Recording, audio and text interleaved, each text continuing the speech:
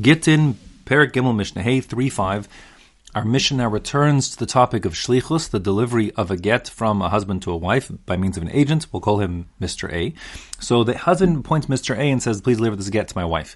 Now the Mishnah wants to consider what happens if Mr. A is unable to deliver the get. Is Mr. A allowed to appoint a shliach of his own, Mr. B, to deliver this get on behalf of the husband to the wife? So now, for starters, our Mishnah here, Mishnah Hey, is talking about a situation in which the get is being delivered within the bounds of Eretz Yisrael. And that being the case, there's no reason for the agent who delivers the get to the wife to have to declare b'fanei nechtav u'b'fanei nechtam, that he saw it being written and signed, of course, because in the scenario described, this Mr. B agent wouldn't be able to make such a declaration because he wasn't there at the time. So the way I want to explain this Mishnah is to first say the halacha, so to speak, altogether first, and then we'll see it back in the words. The basic assumption is that this husband, who has appointed this shliach Mr. A, wants his wife to get the get. At the same time, since he appointed Mr. A, we assume that it's the strong preference of the husband, unless he expressed otherwise, that it should be Mr. A specifically who delivers the get. That being the case, the halacha is that Mr. A is not allowed to appoint Mr. B in his behalf to continue the shlichus, unless he is in a situation of onus, where he can't do it himself. Once he can't do it himself, we assume, again, unless we know otherwise, that the husband wants his wife to get the get, and therefore Mr. A would be authorized to appoint Mr. B to deliver the get, and that's what he would do.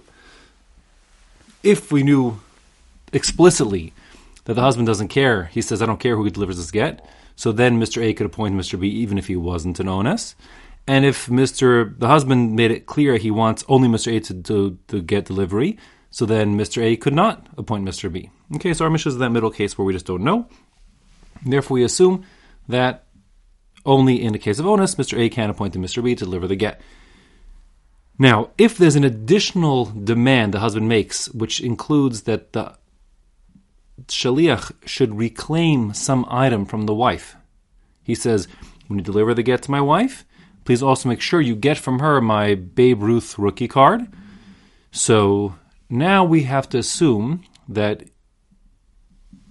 the reason why the husband chose Mr. A is because he trusts him with the baseball card, and no one else will do. So once you add that extra element, since we have to be concerned that the husband would not be agreeable to some other random Mr. B who he doesn't know to hold his valuable rookie baseball card, therefore, Mr. A no longer is allowed to appoint Mr. B unless he got some explicit authority to do so from the husband.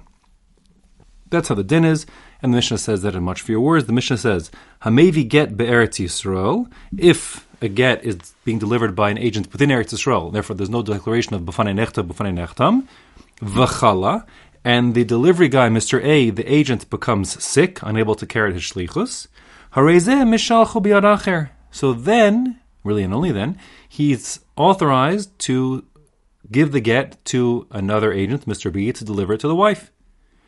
V'im amar lo, but if the husband said to Mr. A, Toli hemena chefetz ploni, when you deliver the get, also please retrieve from her and bring back to me some specific object, lo yishalchanu bi'ad acher. At that point, Mr. A is no longer allowed or authorized to appoint Mr. B to carry out a shlichus, she'ein retzono shehei pikdono bi'ad acher, because we presume that the husband isn't agreeable to having this random Mr. B be the one who's got control over his item that he wanted back.